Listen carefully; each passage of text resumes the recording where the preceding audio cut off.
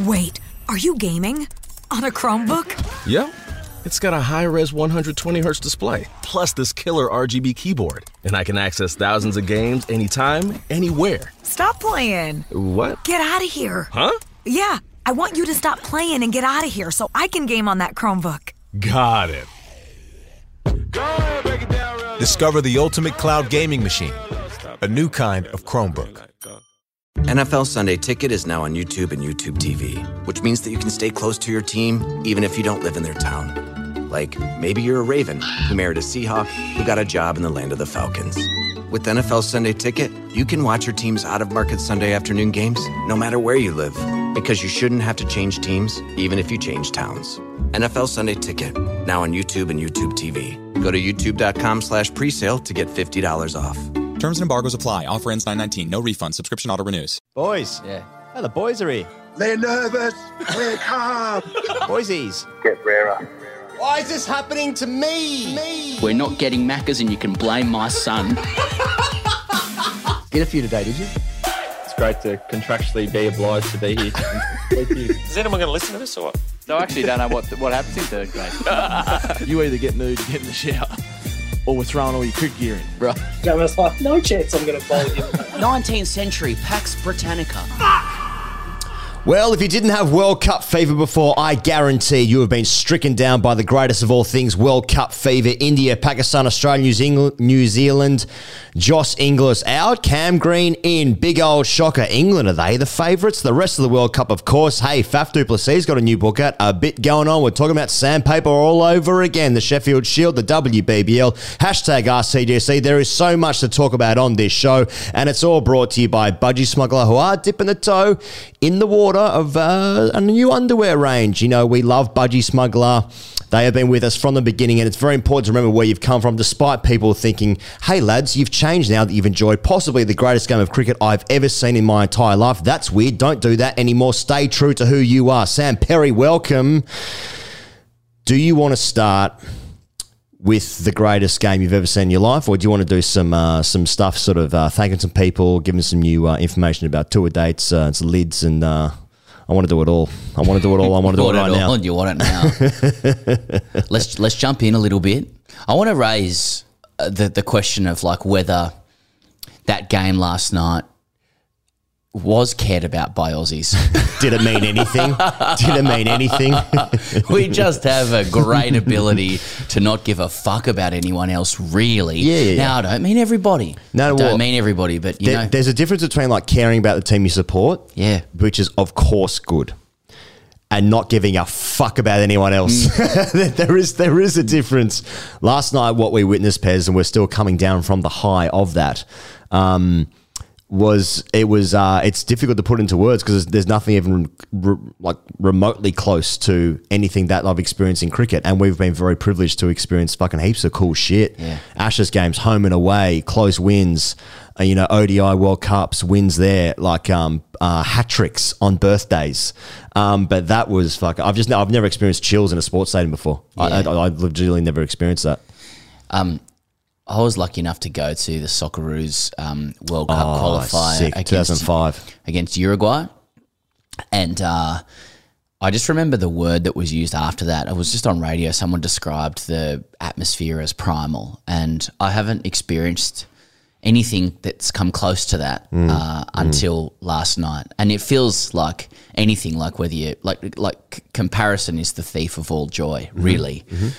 And it was different. India, Pakistan's different to football World Cups and all that kind of stuff. Yeah. But it's just up there. Whatever last night was, it was just sensational, unforgettable, a special memory. It's what else can you say? It's grandkids shit. Yeah, nice. Yeah. Well, it is certainly less than 24 hours. In fact, it's less than 12 hours ago than when we actually posted that. We posted that at about 3 a.m. Australia time. So if you want that reaction, you've probably already watched on YouTube. You've already listened to the audio on Patreon. And indeed, Patreon is where you get the exclusive audio to all of our World Cup daily shows, of which we're doing 25, I think, during the course of the World Cup. It's almost every single game. It's not every game, but it's almost every game. It's definitely all the games involving Pakistan, India, Australia, and England. And then some other games as well, plus side mouth, of which we were outside the ground of the MCG yesterday talking to those fans outside. That was a scene in itself. Never seen anything like that outside a cricket ground. One game in twos, actually, now that I think about it. One game in twos. We had a very venomous game at Raven once where the electricity was live on the field. It was just live wires. They were live wires, yeah. I was harsh on Campbelltown and Hawkesbury. It's not fair. Hey, different to lime wire. That's a separate thing. You're a great host. You're able to move the show on, but I want to pick up where you just said before with the show being posted. A shout out to, and you'll be uncomfortable with this, but a shout out to Ian Higgins. I won't keep eye contact with you while I say this. God. We recorded at 1:30 a.m. There's no sympathy. We have a great job and we're really grateful for it. People make it happen. Others make it happen. But after finishing recording, Higo stayed up till 3:30, 4 o'clock, 4 a.m. getting that video out and just shout out to you. Thanks, mate. For that. And there's a lot of unseen stuff that goes on there. It's not the time to pat on the back, but I think that's a nice thing to say. He goes, he's behind thanks, all that sort of shit. That's very nice. Well, I mean, we're only just getting started. It feels like this World Cup's been going on for a while because we've been jam-packed with stuff, which is really exciting for us. But, of course, I want to thank as well people who left really nice comments, the text messages, DMs, whatever, for our interview with Harsha Bogle last week, and also Zamps in bed.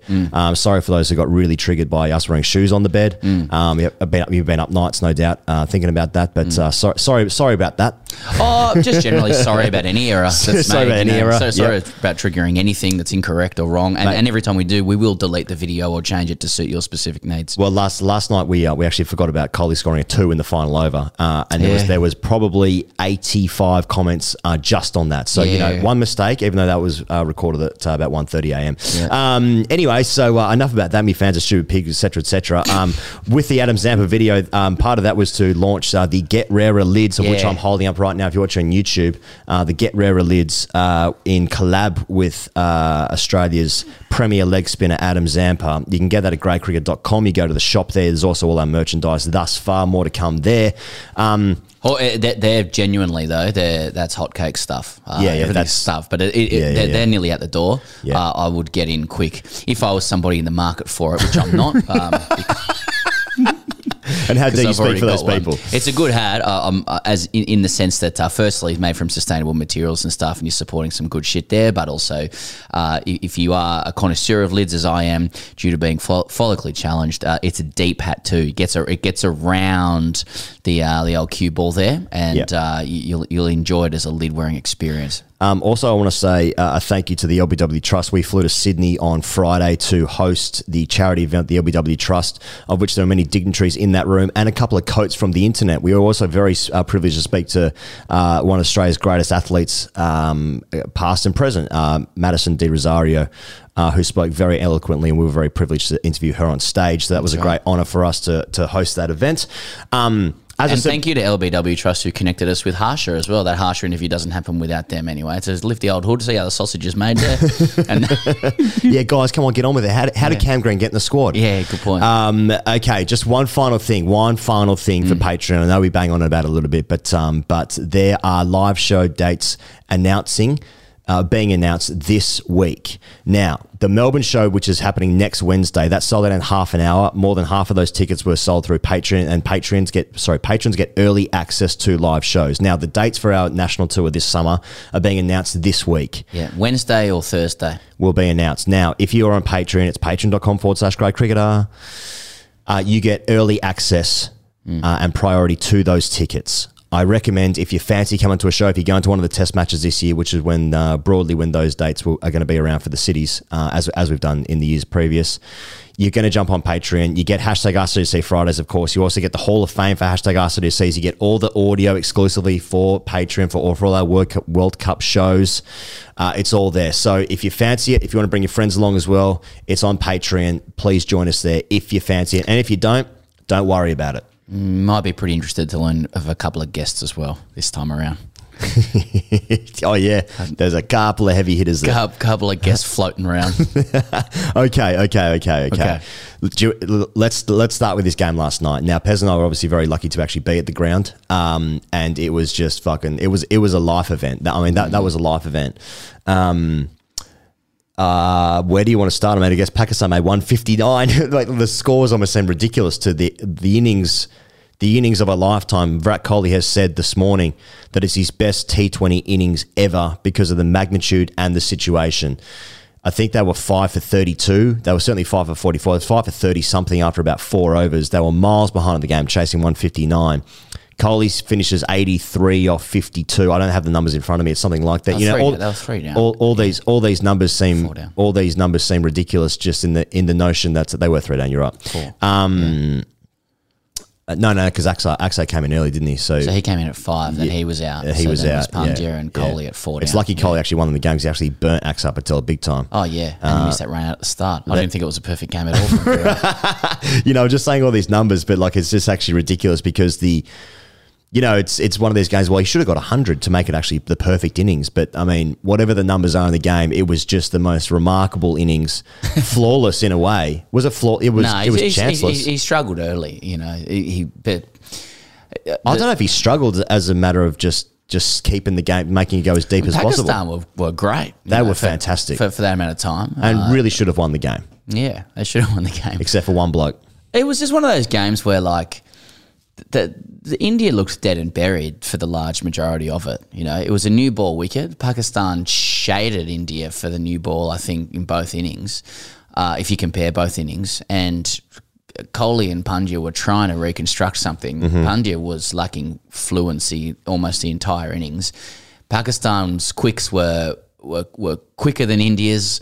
At one point in the game, Nazim Shah and Haris Rauf looked not unplayable, but no one was able to get them away. So it was lightning, wasn't it? It was quick. And then they settled into a pattern of bowling, off speed into the wicket. The square boundary at the MCG are just gargantuan. Yep. They stationed 4 blokes out there, and India could not find the boundary for love nor money, and they attempted both. It's an allegation. That's right. Yes. And then Kohli went into God mode out of nowhere. First time in a couple of years. But we saw, and that was the privilege really. Wondered whether God mode had left Kohli in some way. Of course, he was always going to be able to eke out excellent contributions for his country as we head into a career that's closer to the finish than the start. That's what you meant to say. So, you don't say someone's about to retire or anything like that. But like Finchie's going to smoke him the next game. Come to that. But he actually worked his way back into God mode, and it was just a sight to behold. I just want to say with the game, the Kohli greatness is the thing you'll tell grandkids about, but the thing I can't really get over is is what the fans brought. The fans is that piece of the game that's you're at the MCG and look, I'm sure he won't mind us saying this, right? But sure. People will understand especially if you're a footy person, a Victorian footy person, and welcome back to the show west of there. But we ran into Gerard Whateley at the press box. Gerald. Gerald, sorry. There was someone Whateley. else in the press box there who called him Gerald Wheatley. Whichever way you like to do it. I prefer to call him his name, yeah. Yeah, that's weird. We bumped into him and I said something to the effect of gee, it's got to rank highly, for you, doesn't it? And this is a guy he's probably seen a couple of... He's seen some shit. Seen a couple of sports, and he I'm sure he won't mind us saying, but it has to be among the greatest, the greatest events at and sporting occurrences at the MCG at this ground. It was like it was being blessed. So, and it's just so funny as I say this, man. I mean, we don't need to sully the excellence of the occasion, but there's this thing that sits in the back of my mind of if we spend this amount of time talking about a great moment in Indian cricket, is there going to be this sort of, this kind of silent backlash from others who aren't from India going, why are you talking about this? But I think there will be, I think there will be. But in and of it, I mean, how can you go past... It ended up being 90,000 at the MCG. Yeah. It was just a sea of green and blue, probably 65-35, I reckon, for the crowd. Yeah. Never seen a scenario where, India hits a boundary and everyone in blue goes up, and then Pakistan does something good, and you think everyone in the crowd is in blue, and then all this green goes up, and they're all sitting amongst each other. It's the loudest roar you've heard, and it's only 35% of the crowd, And the DJ got it right. They had Pakistani songs, Indian songs. No one's talking about the DJ. Got it right, I thought. DJ's had a great game. and they're dancing with all their songs every ball, and it's like, you know, in Australia it's like you hear low guttural roars from blokes, you know, with beers. Yeah. At this game, no one was at the bar. Mate, the bars were fucking empty. Yeah, like it was bales of hay going through. Absolute day out. No line for the bar. Don't worry about that. Yeah. I mean, my experience of going to the cricket as a young person up until probably recently would be you go to the cricket to watch the cricket on the TV at the bar. That's right. Who's like, come out, fuck, he's good, isn't he? Yeah. Two, thanks. Yeah. 5 Cougars, thanks. Thanks for making those. Hey, that woman from that ad actually. There's a little story about that at school. That woman's name? I didn't know her name, but I went to for various reasons I had to attend the year 12 formal when I was in year 11 at our school. So it was a year above me, and you had to. What I did, it was a requirement. But one guy who didn't have a date turned up with an escort. She may not have been escorted, but it was the 5 Cougars bed. Do you imagine the school? I just forgot that is. But that was like his crowning moment. Like, it was the funniest thing he'd ever done. This, you know, absolute bombshell turns up to the formal. It's the talk of the night. And, you know, I mean, a couple of boys, 15, 16, 17 years of age. Oh, that pretty is unbelievable. She's off the 5 Cougars. Unbelievable. See you later. So you just reminded me of that. Rolls up with a Ford Escort. Oh, mate. See you later. It was well, you know, a mutual friend of ours. He married a really good friend of mine, lady. Really? Yeah. Good guy. Yeah, right. A really good family. He's a funny guy. I bet he is. I just want to know he's got on the internet just going, yep. Oh, he's got blonde. Coley, yeah. Oh, yeah. No, a mutual friend of ours went to his year 12 formal with Jackie O. As in not Jackie Onassis, but very dignified. But Jackie O of Kyle and Jackie O, yeah. As like you call it, the radio station sorted it out like it was a thing. Anyway, what happened in this game? Yeah, Coley. Guess Coley's good. I mean, it bodes nice. I mean, that group does look a little bit more skewed towards India and Pakistan going through, though South Africa are in that group as well. And, you know, they won 4 out of 5 games last World Cup and they didn't make it through on net run rate. The loss to Australia was the only one they had last World Cup. Right. You feel like they've got good players, certainly got a good bowling attack. I mean, the game against Pakistan for South Africa, I mean, that is just some serious quick pace in that. I'm not sure where they play against each other, but at the beginning of this game, Pez, there was talk about how the wicket was no good for a T20 game. You know, Rizwan got hit in the hand early, was going through the chest. I was fucking excited. I was half mast for most of that game. It was electric. But, you know, that actually sort of provided some of the spice of it as well. You know, it allowed Pakistan to get into the game. It rewarded good batting as well. It rewarded patient batting in the end. You know, a master player playing one of his greatest ever innings was able to do that, even despite the wicket being difficult. But it's sort of all added to the occasion. I agree with you though, mate. Like the fan experience, obviously, that we were just fans as well, being there. I mean, I guess we're doing some work, but like the fan experience was just that's the thing I'll never ever forget, like that experience of like the sheer joy. I didn't see any hostility or anything. I actually saw a lot of a meshing of teams. It wasn't like it wasn't fucking Galatasaray away. We put a clip out just on YouTube, sort of covering a couple of interviews with fans outside the ground. Interviews is a generous term. Yeah. Babar Azam, out of form, you know. Like, but there was one moment. I don't think it made the final cut. There was one moment where the Pakistanis and Indians came together and like they were yelling things at each other in a language I didn't understand. I'm holding the microphone. I'm like, oh, is this getting hairy or what? Yeah. I might have just been saying off speed was the go. Yeah, that's right. You know? That's right. Anyway, it was a cultural experience. Great fun. Really, and it's always amazing in your own country to watch 2 other countries show how they enjoy the game of cricket that they love. It's not as wrapped up in a lot of the shit we go on about. But mate, some guys had come from those host countries. Some guys had come from, or some men and women had come from America. Some guys got the tram. Exactly. But it was fucking, it was fucking great. You just saw an Indian guy and you're like, mate, what have you done to get here? He's like, caught the tram. Hey, Brunswick just got the 404 or whatever. Just said some numbers, I got no idea. Yeah, that's right. Not from him myself. Yeah. Catches public transport. Anyway, fucking what a game. All right, let's talk about Australia, New Zealand, man. So a fair bit's happened in the week since we last spoke. Yeah. I suppose it's actually been 8 days because we released a podcast early because we moved to this new space here, this new studio of which we've, half decked out, but, there's been a bit going on ourselves in our lives. So, Pat Cummins, the new ODI captain. Josh Inglis was playing a round of golf and then split his hand open somehow. And then Cam Graham is miraculously the backup keeper. So fucking, can we start there? Can we start there with that? You should. I'm happy to feel if you want to go to your car now and bring out a club and we literally can go through questioning what happens here. Do you want to do it? I'll Phil. All right, let's go. Let's go. Phil. Yeah, all right. Yeah, anyway, she looked unbelievable at the formal. I still remember it. And if my wife Tori's listening, it's just real life. I was 15 and the 5 Cougars woman turns up to to the formal. You're obviously gonna pay attention to that, aren't you? I didn't see the problem. I was young. I was just learning. All right, let's go. Okay.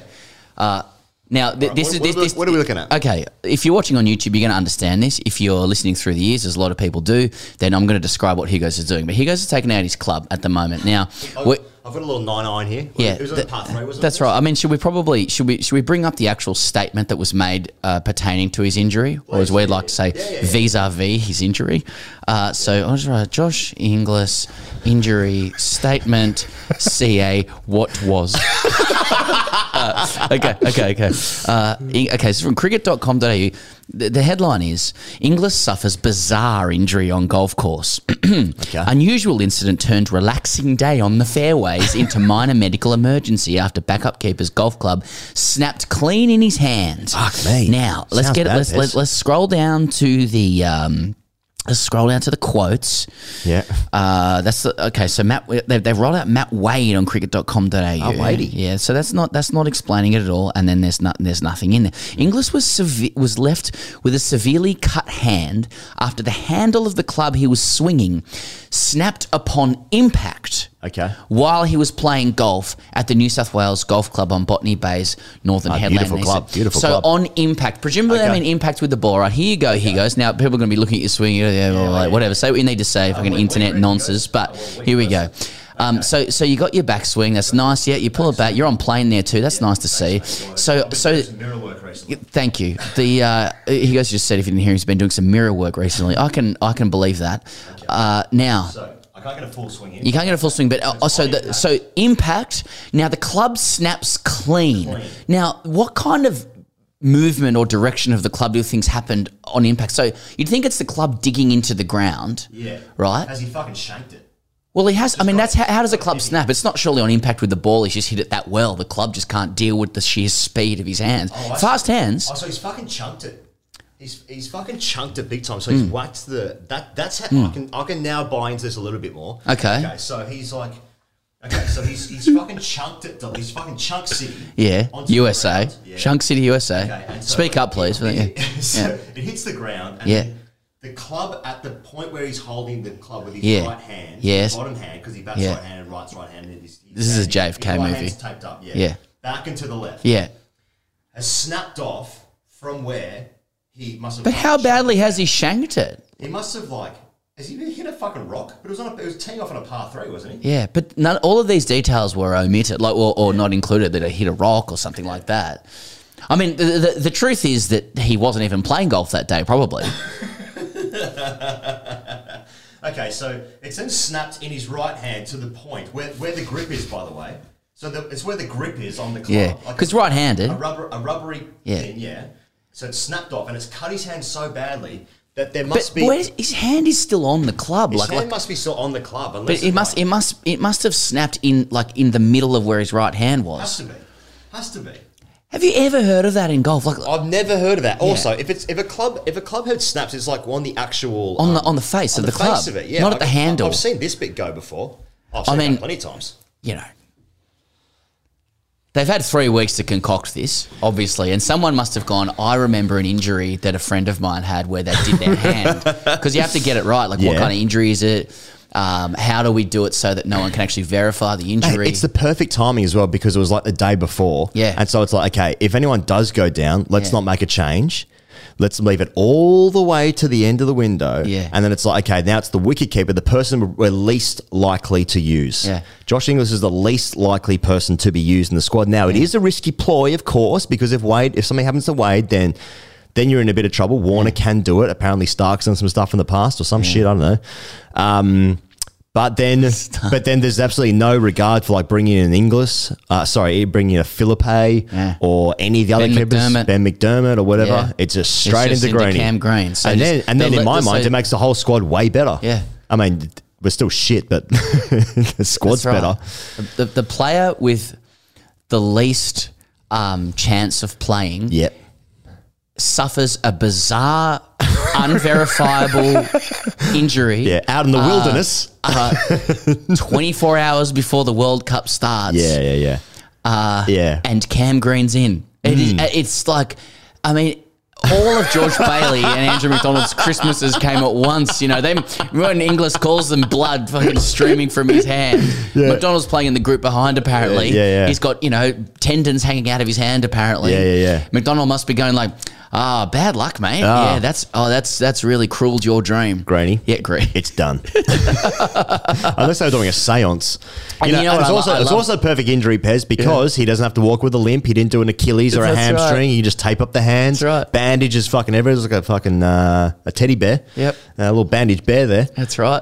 Put him in a little store at the bottom of a hospital. You know what I mean? Purchase him. Now, has Inglis bought into this project so much, he's like, you know what, boys, I'm going to take one for the team. That's right. What's more likely? What's more likely? Exactly. Just saying. Yeah. Now, what I love even more. Yeah, I was going to say, if none of this is true and Josh has just had his World Cup dreams shattered, well, then, I apologise. Yeah. Just saying. I'm just saying. I like a conspiracy theory myself. I love that.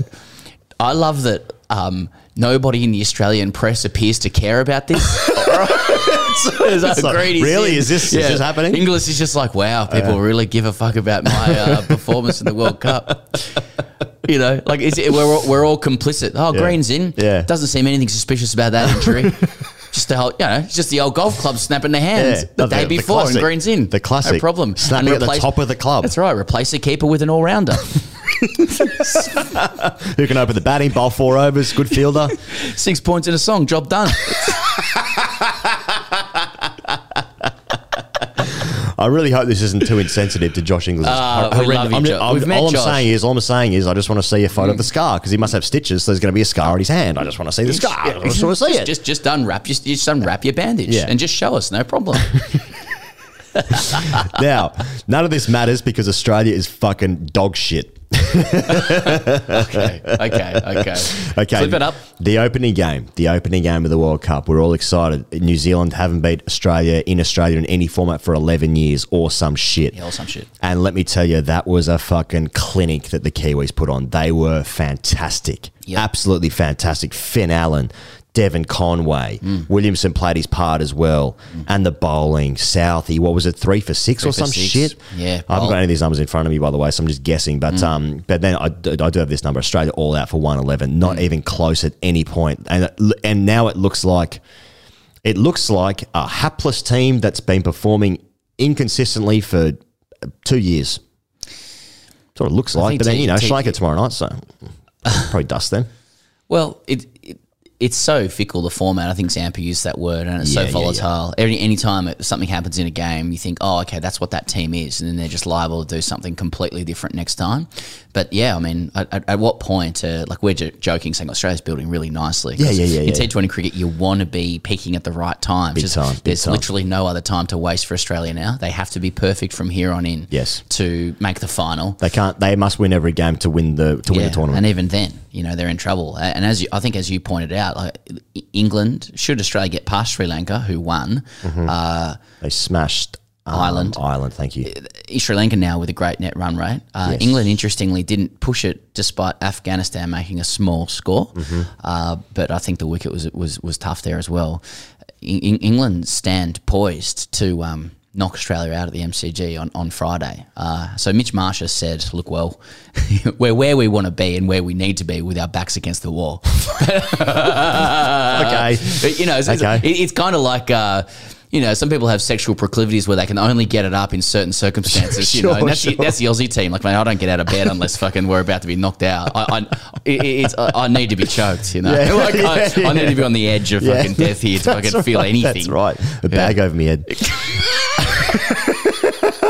I need to be in a hostage situation before I can get anywhere close. That's what happens with people in cricket. Like, sorry to do insider stuff. You rock around the press box last night. Some of the luminaries of the game, they're sitting there eating their chicken tikka masala while, Shaheen's bowling a Rohit Sharma in front of 100,000. He's sitting there quietly. I'll just watch it on the box. Because AFLW on the screen. Cricket actually desensitizes you, I think, at that top level. They're like they see so much of it, and maybe the Aussies are like that as well. They can't get up unless there's a bag over their head. In cricket terms, there's a bag over here now, boys. Let's rock. Let's play. Now we play. Now we play. Well, to that end, England have a remarkable opportunity to They just. It is. I mean, I'd say it's likely at this point. Really, who is more likely to win the game in the MCG? England, who have won lots of games. They've smashed Australia 4 times in a row, 5 times in a row. Who's more likely to win? Who's more likely to win that game? Yeah, Australia. Without doubt. That's how things work. Yeah, mate, it's at the MCG. It's T20 cricket's so interesting in the sense that, like, if you squint with any team, you can kind of see what you want to see with it. Yeah. And like if you squint, you can look at a lot of holes in the Australian side. Like, for example, in that scenario they were in where they were chasing a big score, the run rate was increasing. They didn't seem to have a team to be able to repair an innings. They have a batting lineup that Warner and Wade aside are largely get their edge from power hitting, rather than kind of the ability to manipulate the field or to take a game deep or put it this way, to face 45 to 50 balls in an innings. I'm not saying those guys aren't skillful enough to do it, but they're not known for that. There's a lot of guys, even from Maxwell onwards, who more gear their game around, 25 to 30 balls max. That's a great innings for them because they leave with 50 plus runs. But they needed someone there who could do that. Smith's a guy on the side who does that, though he just, the game kind of looks to have passed him by. He's got great skills, but interestingly, like their only chance to win that game, I felt, was to take it deep and try and be perfect in the last 4 overs. But they didn't have guys who could take it deep. That's what Kohli did last night with Pandya. Exactly. So. But that's just me squinting, going, well, here's one problem with the side. They seem a bit kind of power heavy, but that's what happens when you lose. And then you look at the bowlers. It's just data and fact to say that Cummins seems to leak and go at a fair few runs and over, and has for quite a long time. Mitchell Starc hasn't really moved the ball or hit his Yorker for quite a while. He did have a good game against the West Indies. I think he took 4 for though in the West Indies. I mean, but I agree. And he bowled okay in this game as well. I think is a best, not of a bad bunch, but kind of a non-penetrative bunch. Well, they scored 200 in a game that Australia got right for 110. So it was it's.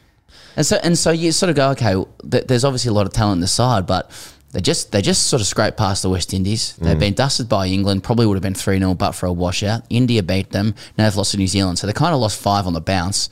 What are we looking at here, boys? And show us something. Something. I don't know. Like, I mean, I completely agree, because like you look at the Australian players, and first and foremost, which is actually important to this country these days as well, that like they're an extremely likable team. Every single one of those guys are extremely likable.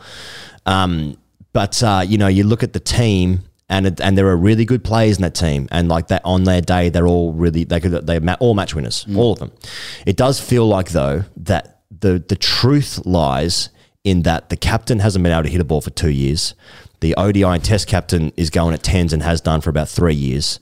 There are better players who aren't of the Test match pedigree who would be more suited as other nations fit in. They don't just go for their Test 11. And it feels like there are guys who are really out of form, and it doesn't sort of it's not gelling together for whatever reason. That feels like more like the truth of what is happening. Now, if I'm those players, especially the captain, he is either the best or in the top 3 best T20 players Australia has ever had in a very new format, to be said. But there's be Watson, Warner, and Finch. Those are our 3 best ever players, right? And if I'm him, I'm like, fuck that. I'm not leaving. Like I'm kicking and screaming. I'm doing. He's right. He's exactly, but. It does feel like he should have been put out of his misery a while ago. It should have been taken out of his hand. Like, I mean, it's not a dissimilar situation to Owen Morgan, who did decide to leave about 6 months ago, didn't he? Now, like, Finch is going to play these games. There's no way they're going to change the side. They're not going to bring Cameron Green in for this game against England, which is now going to decide whether Australia even go through. And even if they do, their net run rate now is -4. That's how bad they are. I don't know what that means, but it's bad. It's bad. It's bad. Now, they could smash Ireland. They could smash Sri Lanka. They could smash who the other team is in the group. Can't think of the other team. Afghanistan. I don't know. I mean, you look at South Africa last year. They won 4 out of 5. They didn't make it through on net run rate. I mean, you can't get pumped by 90 runs in a T20 game and expect anything other than like. Well, I mean, to be fair, this is where the team wants to be. So I retract that. I suppose like the defensive Finch is. There's and people who've played cricket will understand this. Doesn't matter what level it is. There are certain players in cricket where you always feel like everyone else plays better when they're in the team, and that seems to be one defensive Aaron Finch. Even as his game has diminished, probably to put it a little bit mildly, he's still capable of contributions here or there. I don't feel like I've seen Finch win a game for his country or look like he's able to take a team down for a little while. It's not to say that he can't be kind of passable in the side, and then on top of that, his captaincy is quite respected. It appears it's hard to make comments on that when you're not in the team. Don't know. And he's a guy that a lot of people will regularly say make them feel better and play better. For sure. Like bowlers especially will say he always backs my plans, he always supports me. He seems to be a really great intermediary between like a lot of the test guys and the alternate alphas, in the Aussie ODI side. And that matters in cricket, that someone can do that. Except it stops mattering when some of those players are underperforming a bit as well. Yeah. As it seems as though they are. At the moment, the batting lineup looks like they've got a world-class player in David Warner. He'd be in the world 11 of T20 opening batters. Yes. And if it doesn't come off for him, his other mate doesn't seem to be able to pick it up, at the moment. And so that places more pressure on David Warner, and in turn that places more pressure on a lot of the other guys like Mitch Marsh and other guys who have to come Maxwell in much earlier. Maxwell feels a slot too early when your openers aren't dominating. Yes. And so it has a compounding effect. I honestly wonder, I thought Finch looked quite good at 4, controlling the game a little bit more, not having as much pressure on him with a swinging ball into his pads early on in the power play, coming in at 4, being able to have the opportunity to go at a run a ball and pick it up from there, control an innings and give the power guys a bit later a chance to dominate doing what they do. I wonder whether, if they sacrifice one of those guys to get Finch down at 4 or whatever, bring Green in to open the batting, might be a little bit of a more balanced lineup for them. That they have to be perfect, Australia now. Yeah. I doubt they'll do what I just said, but it does feel it just feels a bit out. Absolutely. And then it's like, I mean, the captain has to play. They're not going to change the captain. So, I'm fucking riding every single ball he faces now because I just want him to succeed so much because I want my team to win and I want him to win. Yeah. And he's going to play. So, therefore, I'm just like, I fucking hope he hits every ball for 6. And when he hit Bolt for 6 over Cow, I was like, fucking here we go, baby. But it is. You look at every big nation, if I can be prejudiced like that. And all their openers can win them a game, opening the batting. And even like Finn Allen, for instance, just took the game away from Australia in the first few overs. Now, Finch can't do that anymore. If he can, he hasn't done it in a long time. That's Finn Allen, Devon Conway, Babar Azam, Rizwan, Hales, Butler, KL Rahul. Okay, he's gone through a rough trot. Rohit Sharma. Okay, he's a better player than Bavuma. Quinton de Kock, though. There are a number of players that I think that are all ahead of the Australian captain, and it's just like, well, I don't know, it doesn't feel right, unfortunately. But It's a selector and coach issue. I think a captain's entitled to hang on as long as I've got nothing against him. I know you're not saying that. I just want to clarify that. You know, and we may learn that Finch is a guy that needs a bag over his head sexually, and that bag's over his head. You know, the bag's over all of their head. Yeah. Their collective head, and let's see if it gets them horny. Yeah, it You know, like if Australia loses one more game, then it's just all going to seem so obvious. Like, what the fuck are we doing? I mean, and also, how did last year happen? How did that happen? As Marsh said, back to the wall, bag over the head. Let's go, baby. Let's see. Well, in the meantime, I mean, we should have spent more time talking about New Zealand, shouldn't we? Because once again, they look like a dangerous outfit in a big tournament. Lock them in for a semi. Lock them in for a semi. One up the bum, though, I'm done. Looking forward to see how they fuck this one up. They've won one game, fuck it up. That's really harsh. You know, but they look good. They look good. Excellent bowling attack, nice bounce. Ish Sodhi bowled some good overs. Santner. Yeah. Middle order, got some power there. Glenn Phillips didn't do much the other night, but he's got some power. Chapman played that. Yeah. Fuck, the fielding was outrageous. And Kane Williamson also almost looks like he could be on the chopping block as well somehow. You know, like even though he played an important innings, sort of run a ball ish towards the end. But look, New Zealand, they can always do some stuff, can't they? And that bowling attack, if it's swinging, fuck me. Well said. All right, England, Afghanistan. No, what are we talking about? Yeah, England, Afghanistan. Oh, sorry. Yeah, so New Zealand play Afghanistan Wednesday. Australia playing against Sri Lanka in Perth tomorrow night. That's at 10 p.m. on the East Coast. I mean, fuck me. Australia in Perth on that absolutely lightning wicket against Sri Lanka. I mean, if we can't knock them over, then, you know... See you later. See you later. No chance. Yeah, bin. It's bin. Next time, USA 24, let's start. Start the test. Start the test. Get Marnus in, a couple of runs. Job done. The Windy series looking good. Okay, so Australia, Sri Lanka in Perth tomorrow night. In Perth. New Zealand, Afghanistan, that's on Wednesday. And then Australia and England is on Friday. Yeah. That's at the MCG, and that does feel like that's already a semi-final for the Australian side. Okay, England, Afghanistan. Afghanistan made 112. This is in Perth as well, Optus Stadium, and England got that 5 down. They had a little bit of a wobble, England, although they got off to a decent enough start thanks to some pretty poor fielding from Afghanistan. On the flip side, England's catching was fucking unreal. We're talking about this on our daily show.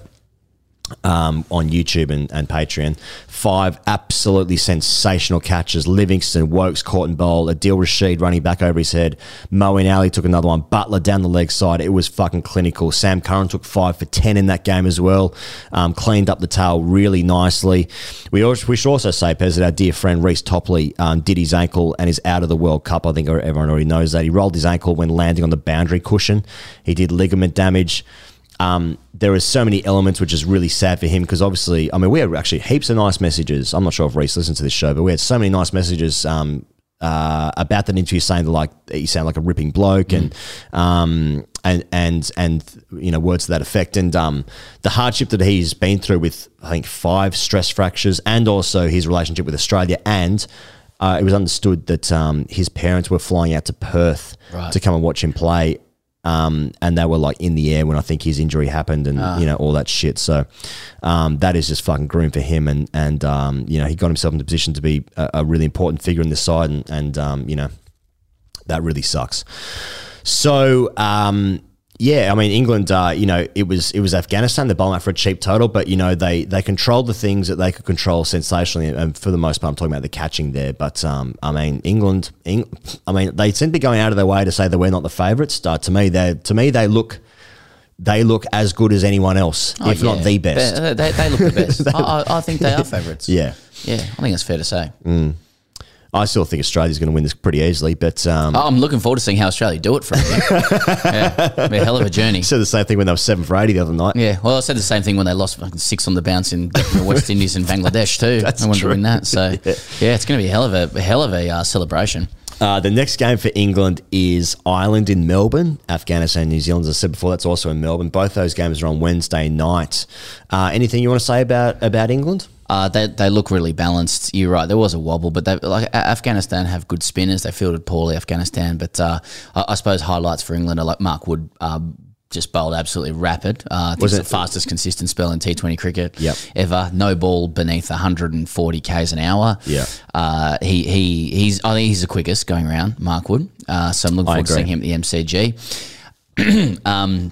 They're very balanced at the top. They've got 2 world-class opening bats. Dawood Malan can come in and control, manipulate the field. He can go if he needs to, but he then sets up the innings for the guys who come after him as well. Their fielding is obviously outstanding. Sam Curran is, sorry if you already spoke about him, he's one of the best T20 players in world cricket right now. Yeah, he might be the form bowler in the world right now. Yeah, that's right. And so everything's coming up England.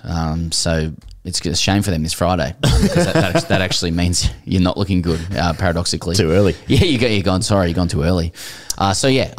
England look great. We're going to the game on Friday, aren't we? And we're also outside the ground. Yeah, we'll be doing side mouth. If you're around, come say good day. So if you don't know what side mouth is, you can go on YouTube. We've done 2 now. We did one for the Boxing Day test, and then we did one last night for India Pakistan. So it was really good fun. Don't know if it's going to be the same energy, but I think there should be some very confident English men and women. So come and say good day. Friday night too. Big week at work. I think there'll be a few more beers around than there were last night as well. Bars will be packed. Yeah. Bars will be packed. I think bars will be packed. Yeah. So it should be a good game, subject to Australia getting past Sri Lanka at Perth, which, as you so eloquently said, if they can't, bin. I'm a man of letters. All right, let's talk about the rest of the World Cup. Okay, so the West Indies failed to qualify. They lost to Ireland by 9 wickets in the final game of the qualifiers. Sad. That is fucking... Yeah, sad. Ricky Ponting said it was a disgrace.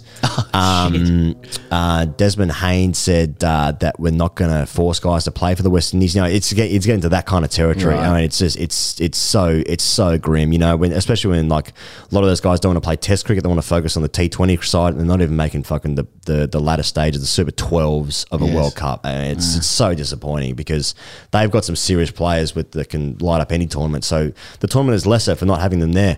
Sri Lanka, Zimbabwe, and Netherlands also qualified with Ireland, so they're all through. Sri Lanka beat Ireland yesterday in the warm-up game to India Pakistan over there in Hobart. They smashed them by 9 wickets. Bangladesh are playing Netherlands right now as we're recording this, and South Africa gets underway for their first game against Zimbabwe, an all-African affair in Hobart tonight. That's where you would play the African derby, Hobart. Well, is it a famous the derby? African derby? The African derby. I don't know. I'm just trying to get some footy stuff. Yeah, that's right. So that is what's all happening. So I hope people are getting into the World Cup. Like, you reckon Australia's getting into the World Cup? The country? Hard to tell. Have you got your finger on the pulse? What's the temperature of the nation vis-a-vis the T20 World Cup? A little lukewarm, I think. Yeah. I mean, outside the MCG, we got to the ground about 4 or 5 hours before the first ball, and there were thousands of people outside the ground, and it was energy. It was so much fun. That felt like there was a World Cup happening. We didn't stay in Sydney for the first game against Australia, New Zealand. Though it was decent. There was 40,000 people there. There just were not 40,000 people at that ground at the SCG. Well, a sellout now is 50, I think, at the SCG. It wasn't 4/5. I don't know. You know, it looked for a game that they were billing as sold out. Sold out. It was nowhere near sold out. It was just there were pockets of empty seats around. Yeah. I just wonder. Like in Australia, it's like we have the winter footy season, we have summer cricket season, and we're in changeover season at the moment. It's more sort of a jasmine-y smell, and I that's just how we roll. You know, it's almost jacaranda season, isn't it? Almost. Yeah. Almost. Yeah. That's when those beers start flowing. I don't know. We're in sort of MJ Bale season. People are putting suits in for spring carnival. It's more racing season, if anything. We've been speaking, we've been speaking on this for a little while, but world cricket is just going towards T20. That's just where it's going, and that's not the country's relationship with the sport. It doesn't really take enough. Yeah, it's Christmas. That's what the sport is. But also cricket is like summer. It's still confusing. There's formats deluxe. There's 3 formats. You got the 100 and there's T10s knocking about. And unless it's in Australia to watch it, it's shocking times. Okay, first session of the Ashes in England, you can watch that. It starts at like 8 o'clock, doesn't it? 8:30, something like that. Everywhere else, midnight, 1 a.m. So it's actually no wonder where we actually only pay attention to stuff here. Just not really on. Exactly. And you can't access it because there's no internet here yet. Yeah, that's right. You listen to the Great Cricketer Podcast. Well, as ever, Pez, the Great Cricketer Podcast is presented by Budgie Smuggler, who have been long-term partners of ours, and in turn, us them. Kind of implied. But are you partners with them? Do you love them? This is my wife, and in turn, I am her husband. She gets around me, and I, in turn, get around her in a circular motion, sometimes with a knife. Sort of. Fucking hell. And this is my son. That's like a cockfight.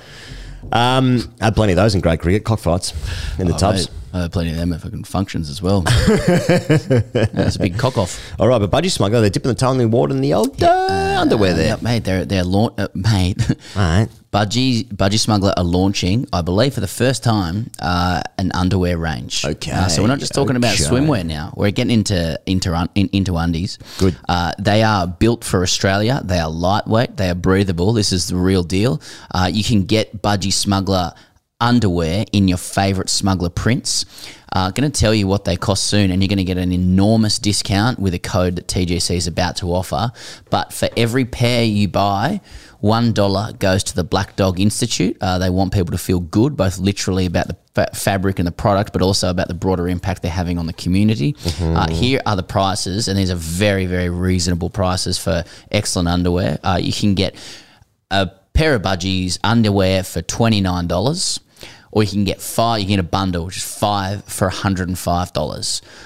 Now, if you get a bundle, then you can get 20% off that as well with the code we're about to give you.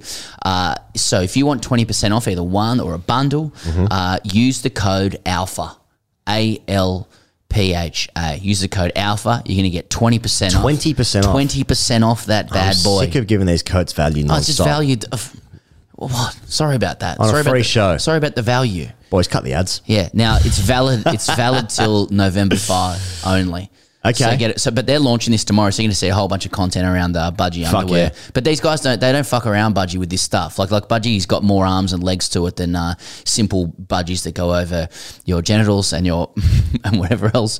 They're branching out. It's apparel, and now it's Budgie underwear. Been waiting for this moment, and we know they're sneaking up on a couple other brands. We're not going to name, Mr. Speaker, but it is a great Australian brand, made in Australia, lightweight, breathable. What more could you want in some underwear? And you get the 20% off with the code ALPHA at checkout.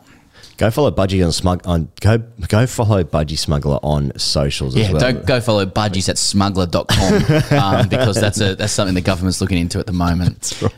That's right. That's a more complex issue because we should be more hospitable to refugees. They got some good shit on socials, what I'm saying. T20 Stars, Pez. Let's talk about T20 Stars because we've got a little something coming up with them this week. Yeah, we do. Back in the nets. We can sort it out. We're back in the net. We're going to try and get back in the nets this week. Haven't talked to Cricket Victoria about this yet, but if you did follow our content the other day. We only net at professional facilities. I need to see how fast the ball's coming down. And that's stuff like right. That. That's but, right.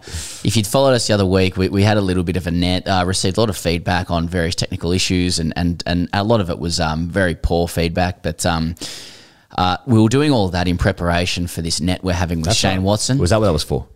Yeah, that's right. Prep. Yeah, it was prep. We were drunk, so don't remember. Yeah. And so that net with Shane Watson is happening on Thursday. Oh, shit, okay. I'm not really sure how we're going to do it. Like if we're all just in the ball machine, are we going to be bowling to Watto? I'm going to be in absolute bits if that's the case, and that will be heavily edited footage, believe me. Do I want to get bombed by Watto? It might be fun first or second time, then it's just going to bring back bad memories. Yeah. But either way, it's going to be you, me, and Shane Watson in a net, just again testing out T20 Stars kit. He's going to get annoyed when like the ball keeps going on the top of the net and you got to like hit your bat on top of the net a couple of times to get it back over. And come on, lads, fuck's sake. But until that point, and there may be a little chat with Watto as well that we'll be putting out here. That'd be nice. Until that point, you can get excellent deals on bundles at t20stars.com. Cricket season has begun, except in Victoria where it's just raining, so you can still get your kit. They haven't played yet, have they? Yeah. It's four weeks in a row? Unbelievable. Fuck me. Head to t20stars.com. Amazing deals on bundles that they've got. You're getting 15% off. Use the code TGC15. See what happens. You're getting 15% off at T20 Stars. 15% off at T20 Stars. Amazing deals with bundles there. And again, we're hugely appreciative of the partnership with T20 Stars. And just to be clear, they're in partnership with us too. Faf du Plessis has a new book called Faf Through the Fire, which comes out on Friday. Okay, Pez, can I read you some quotes? Please. Have you read this stuff? No. Okay. During the first test in Durban, du Plessis writes, The Australian pace attack had got the ball to reverse insanely. Mitchell Starc claimed 9 wickets, and although I regard him as one of the best proponents of reverse swing bowling I have ever seen or faced, those deliveries in Durban were borderline unplayable. He would come in around the wicket with a badly deteriorated ball and get it to hoop past us. Our balls had also reversed, but not nearly as much as theirs. We suspected that someone had been nurturing the ball too much to get it to reverse so wildly, and we watched the second test at St George's through binoculars so that we could follow the ball more closely while Australia was fielding. When we noticed that the ball was going to David Warner quite often, our change room must have looked like a bird-watching hide as we peered intently through our binoculars. There was a visible difference between how Mitchell Starc got the ball to reverse in the first test in Durban and the final test in Joburg. We now know that there was an obvious reason for that. I'm not mentioning this atop a high horse. In the past, we have also been found guilty of employing unorthodox methods to get the ball to reverse swing. In our team, we just thought, ball tampering and reverse swing have always been there. In fact, it was probably more prevalent when camera technology wasn't as good as it is today. Personally, I don't think Steve Smith did much wrong.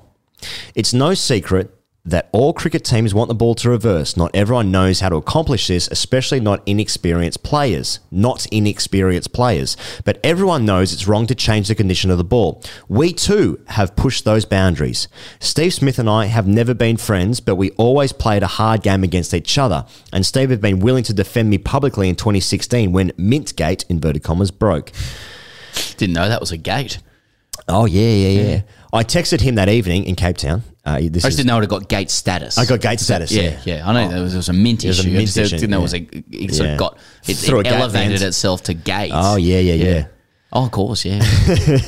So he's talking about texting Steve Smith. He said, I texted him that evening in Cape Town. Message of support. Now I'm reading the text. Message of support. Gone through this myself. It is a terrible experience when they attack your character. Hang in there. It will blow over.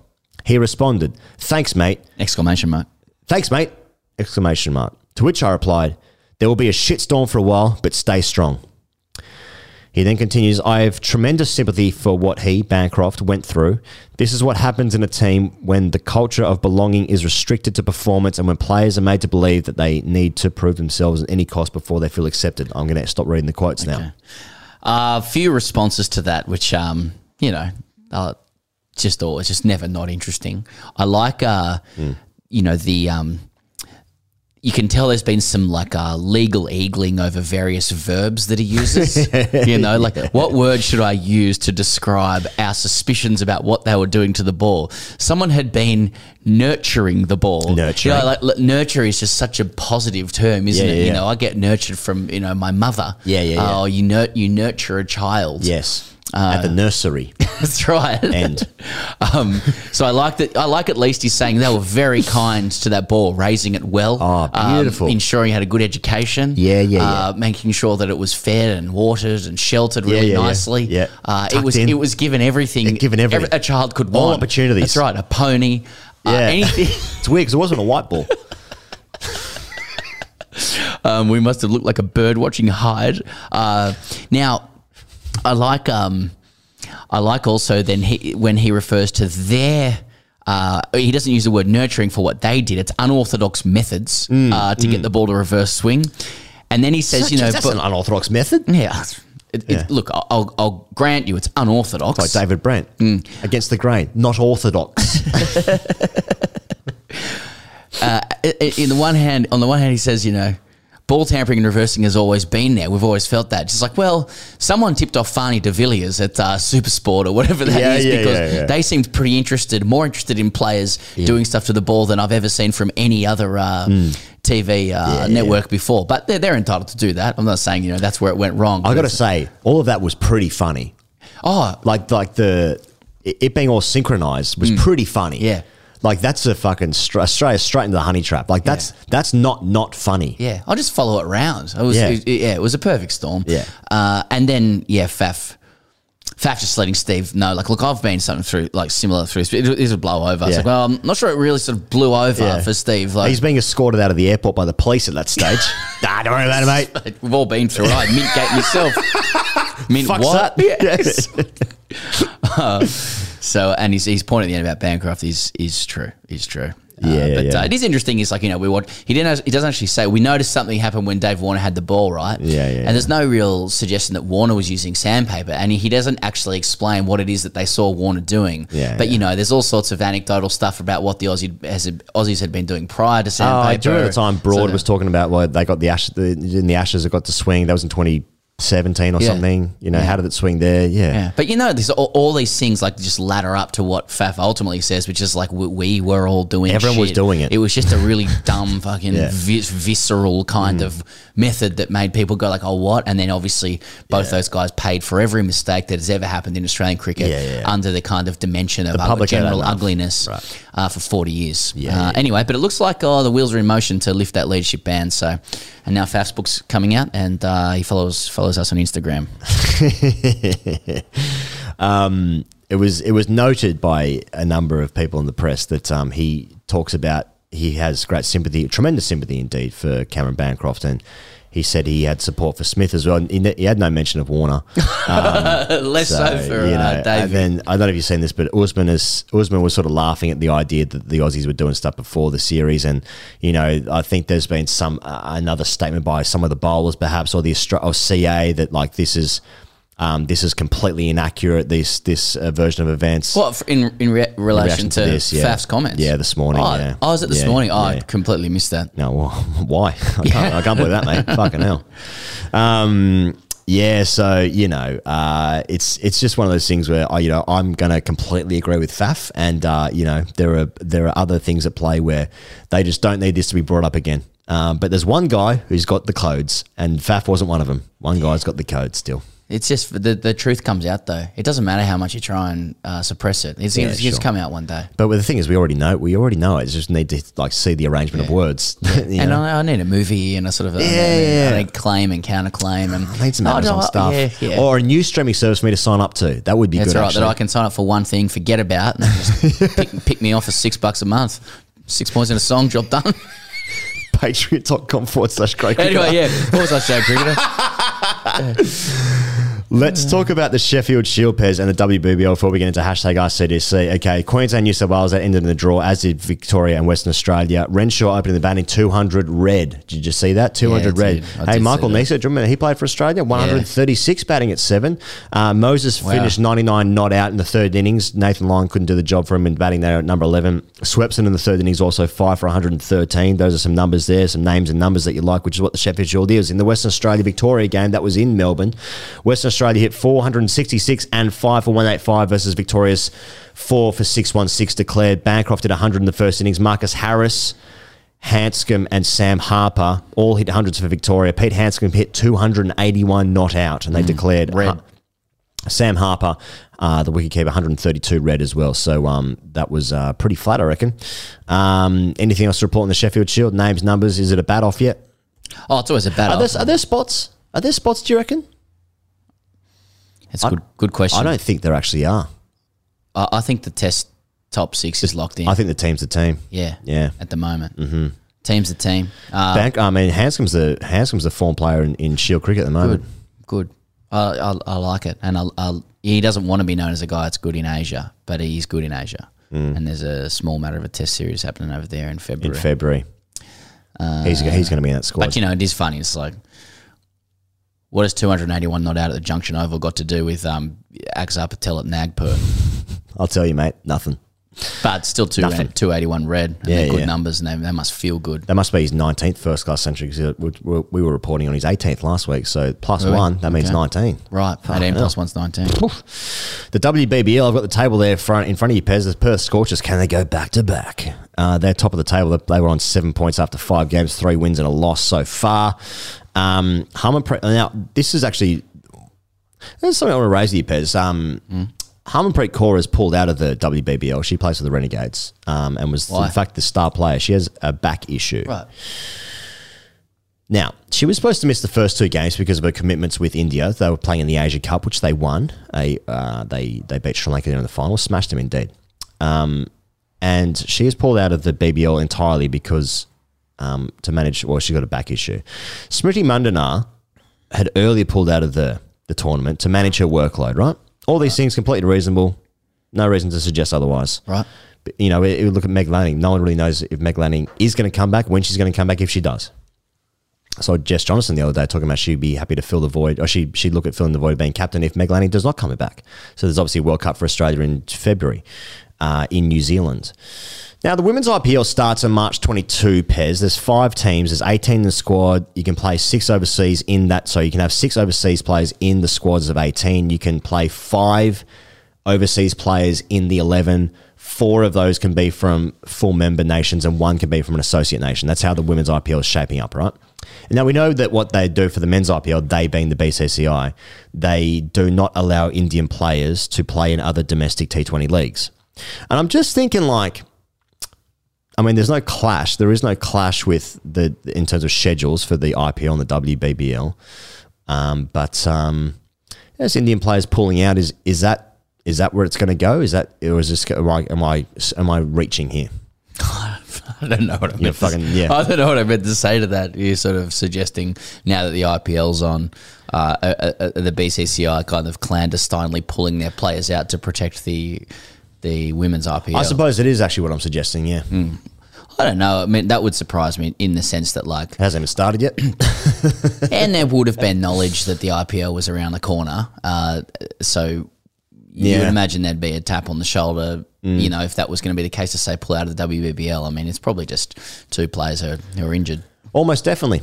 Almost definitely. But, I was just trying to think of something to bring for this tournament, so...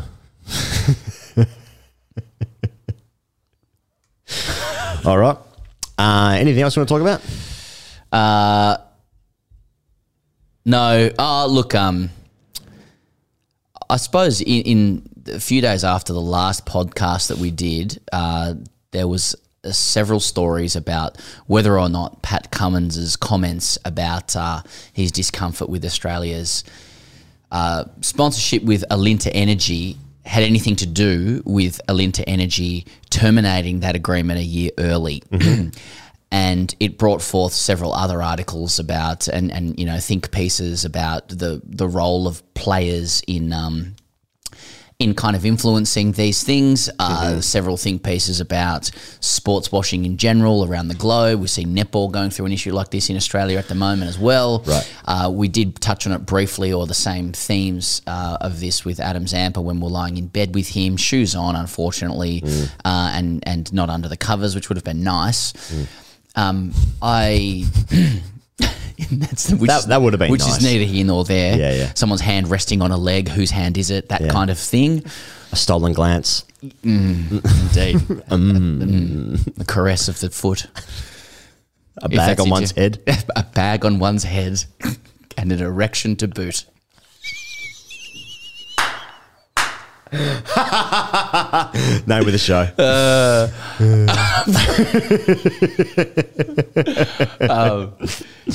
I just thought it was worth. Thought it might have. Oh, look, I've got no pre-prepared comments on this, but I thought it might have been worth touching on. There's a lot of people saying that it appear to be saying players should stay out of this kind of stuff. I noted Cricket Australia's quite strong statement following Alinta's termination of the deal. That Cummins' comments had nothing to do with it, that it was completely Alinta's decision and it was not influenced by Cummins' comments. Now, whether or not that's true or not, or there is correlation, it doesn't really matter. I think Cricket Australia was signalling to other potential partners that, its commercial strategy does not get dictated to by a player. But I do think that it's quite clear that players do influence these things, whether directly or not, and I think that they should be able to do that. I think players are huge stakeholders in the brands of these sports, and that young people, as we can see, whatever age you are listening to this show or watching this show, young people, it is fair to say, are more cognizant of these issues than their predecessors, and they are more influential. They literally, you can demonstrate their influence via things like social media that didn't exist before. I think that many of them are more socially conscious, and I think that administrations do need to take that into account. With the netball situation, and that's me. That's actually Interpol. You can hear in the background coming to get Pez. That's me, guys. Yeah. I think if you arrive at a scenario like netball did, where $15 million from a company with questionable environmental credentials, among other things, is an error of administration to that point. If your sport gets to a point where the $15 million from the questionable company is appealing, then it's probably been maladministered to that point. Right. You know, I think that any company that comes into sports sponsorship now that doesn't take into account what the players may think about it is also ignorant or arrogant. That's a factor. I point to we're not anywhere near those levels, right? But we have a position on gambling sponsorships, for example. It's not done. We don't talk about it in any wowzerish way. People have different relationships to it. We just don't want to flood anyone else's time listening to content with talk about how much money they can lose on sport. It's just a bit grim from our perspective. Others look at it differently, but the way we see it is like there may be 6-figure, 7-figure sums in the offing, whether now or later. But I think it would be fair to say, he goes that I kind of regard that money as not existing. It's like don't even look at it. If your business has to take that money or decides to take that money, that might be the beginning of the end of your business. Because and it's a comment about younger people. I think younger people, by and large, are rejecting these things, and so if you're taking that money, then you may be commencing the beginning of the end, of your business. So. I just thought it was an interesting little episode. A few handbags thrown a few days ago about it. Be curious to see the kinds of sponsors that CA bring on from now. It's really just a comment on the way young people are seeing things, and I say all power to them. And I think it's good that they're speaking up on those things, on the things I specifically agree with. Yeah, I like the things that I like. Yeah. So that was one other thing. He goes, mate, did you see? Did you see that Xi Jinping has now gone past, he has removed the 2-term mandatory thing in China, the mandatory terms in China, so he's had to move on. So now he's gone for a 3rd term, and now it's suspected that he will go for life. And we haven't seen this since Chairman Mao in 40 years. Have you seen this? Haven't overnight. I saw a Patreon message saying, what if you told Xi Jinping that he was President 11? Jinping.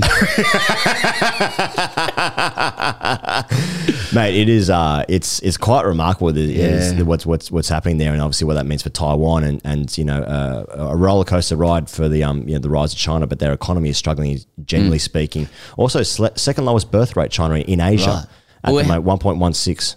Okay.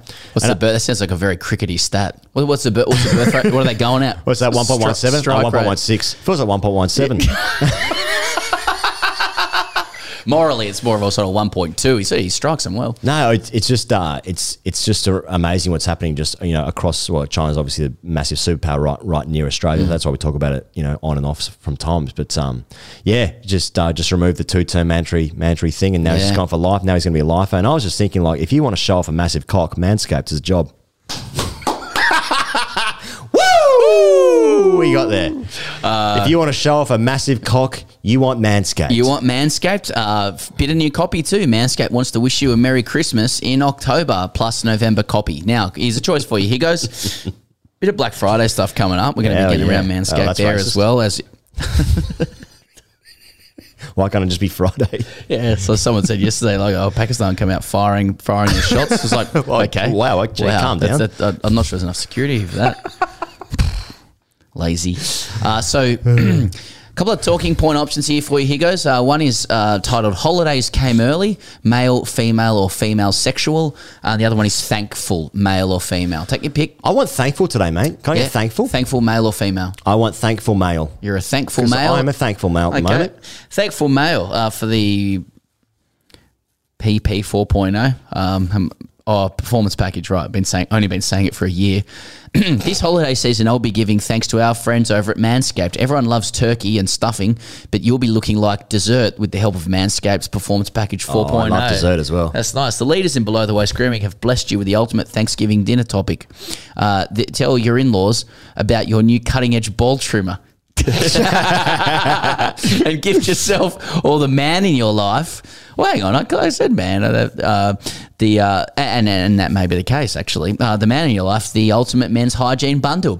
Trim your pumpkins by going to manscaped.com and use the code TGC for free shipping and 20% off. All right, here goes. You don't have in-laws yet. I would not talk about my Manscaped cutting-edge ball trimmer with my mother or father-in-law. You know what? So far, I've met the parents. It hasn't come up organically. I have been looking for a window. Sometimes you got to wait for a window. You're trying to edge it into the conversation. Yeah, the use of how you trim your pubes. Yeah, I know that. And because I thought Halloween might be an opportunity where we were sort of talking about pumpkins, and I was just trying to get in, but then and mum just is that a pump? Where did you get that? I'll tell you how I trim my pumpkins. Jen.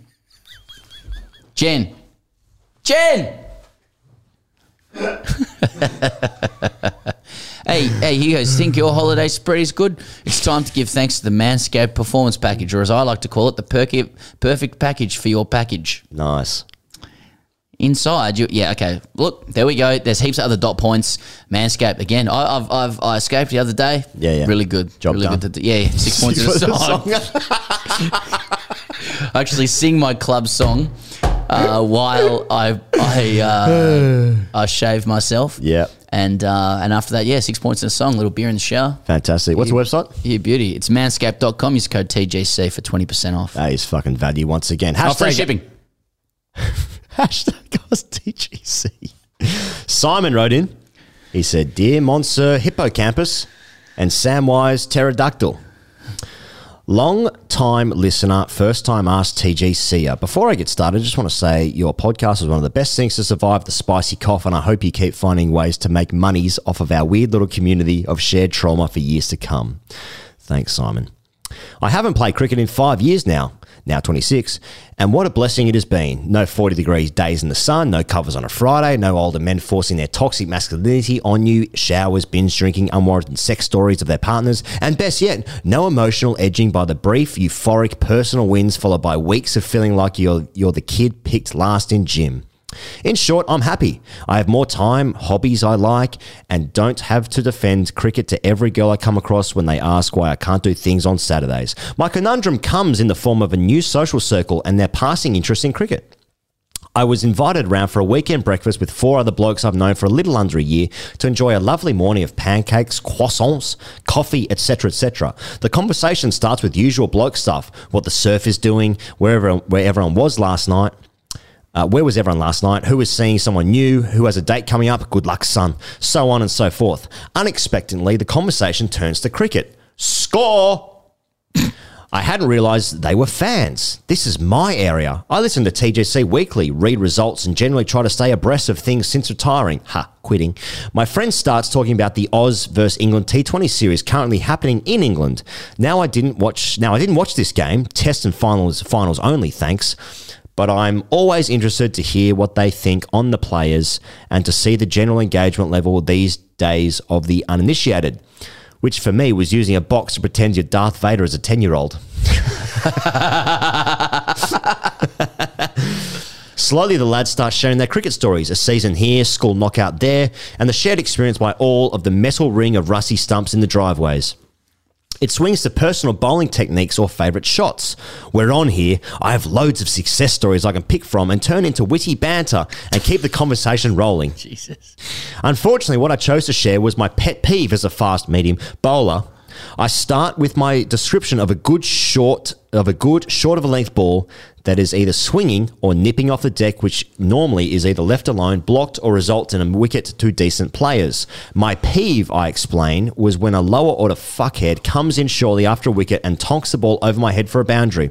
No respect at all given to the ball as is deserved. I explain that when this happens to me, I'm out for this coat's blood.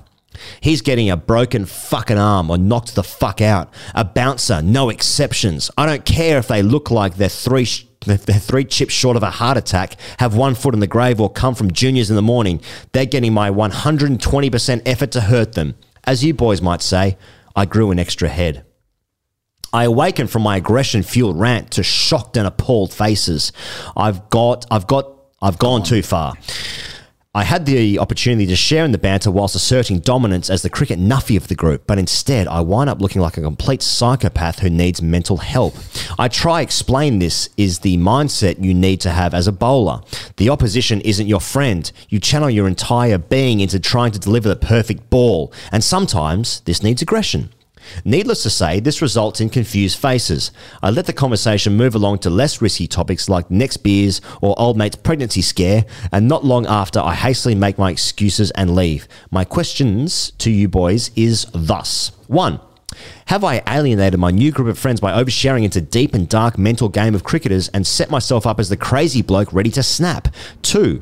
Is the visceral nature of the game in all its glory not appropriate to those who haven't lived it? 3. Do I need to seek professional help to try and understand why my 15 years of cricket's social brainwashing resulted in me sharing a very personal and hateful yet programmed response against the opposition to a group of near strangers when all they were wanting was a cute story of some wickets or a clean six? 4. My dad still plays park cricket at near 60 and gives up his weekend for bogans in the suburbs over instead of spending time with his family, and doesn't fail to mention each weekend after getting a duck that he still has a century and I don't. I wonder that if, because I can't alpha my dad, everyone's dream, I tried to execute a poorly constructed and ill thought out alpha tale on my mates. Thoughts? Love the podcast. Keep up the good work. Cheers, Simon in Newcastle. Thank you, Simon. This is a good question because I think it gives rise to a really foundational, fundamental rule about how you present yourself as a cricketer in any group of people. Okay. Okay, here's a theory I want to run by you. Here goes. Please. You may be someone who, for whom the truth is you love the game of cricket, Okay. and it's a hugely important part of your life and your identity. Keep that to yourself. That's ultimately what I was going to say. Sorry. It's like you can never talk your way into people being impressed with your cricketing ability. Mm-hmm. It is actually impossible. And in fact, it's like quicksand. The more you talk, the more passion you, this is Australian, obviously, or Anglo. The more you talk, the more passion you demonstrate, the less respect you'll get from people. That goes all the way to the top of the game of cricket. And in fact, it's even more pronounced there. The less you say about your cricket, the more you economise how you describe your cricket and your love for it, the more chance you'll be seen as someone who's actually good at the game. Now, Simon, as you can tell by this fucking 1,500 word question, still has not learned that lesson with the way he's written. Now, the truth is, and this is a lovely thing, cricket's a massive thing in Simon's life. And that's great. It is, and that's great That's in and of great. itself. Good for you. But he cannot verbalise What the fuck his he doing? way Yeah. into respect. The more verbiage he attaches to cricket to people, whether they're inside cricket or not, the less they'll be respected. And in the case of his friends, horrified. Yeah. As they should be. And he's digging. You're digging more of a hole, Simon, by wanting them to respect you more by talking about cricket. Like you ask Ricky Ponting. Yep. Like whether he likes cricket or he played cricket. If you ask Ricky Ponting, his answer could he obviously scored 15,000 test runs or whatever the fuck it was and whatever. I'm one of the greatest players. You ask Ricky Ponting, mate, did you play cricket? He'll say, yeah, I played a bit. Yeah, I played a bit. I played a bit. He'll add a modifier around yes to saying a bit to leave you thinking, well, it mightn't have been much. He would say that to an unsuspecting member of the public. Yeah, I used to play a bit. Yeah, I used to That's play a it. bit. And now, you, Simon, are talking about fucking getting red, like white line fever and fucking red mist wanting to bump someone. You probably can't bump someone, truly. You probably don't have the pace to do that. And because you're desperate for people to see your, edge mentality about what a great bowler you are and stuff like that. It's fucking written all over you. Just stop talking about it.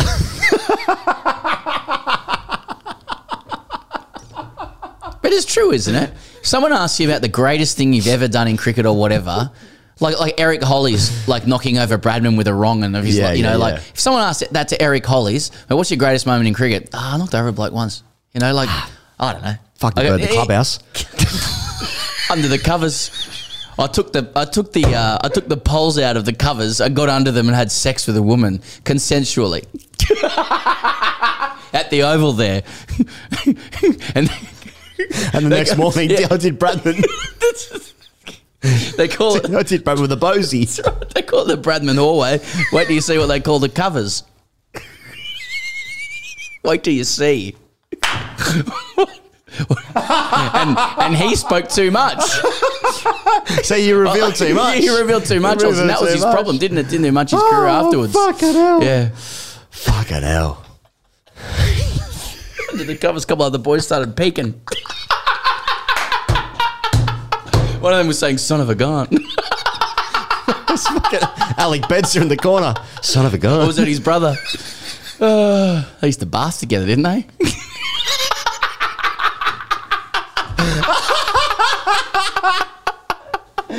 Oh, fuck. Little drive-by on the Bedses. R.I.P. Finally, someone did it. Fucking hell, man. Fucking hell. All right. I've enjoyed that. I hope you're enjoying the cricket. I hope you got World Cup fever. Or if you haven't yet, because it's cold and it's wet in Australia generally on the eastern seaboard, you know what? Australia just wins a couple of games. You'll be right back into it. As Simon just says, he just liked to test and he might watch a final. And that, you know what? That's Australia and that's fucking perfect. I hope we make a final or some shit. We'll see you guys on the internet next time.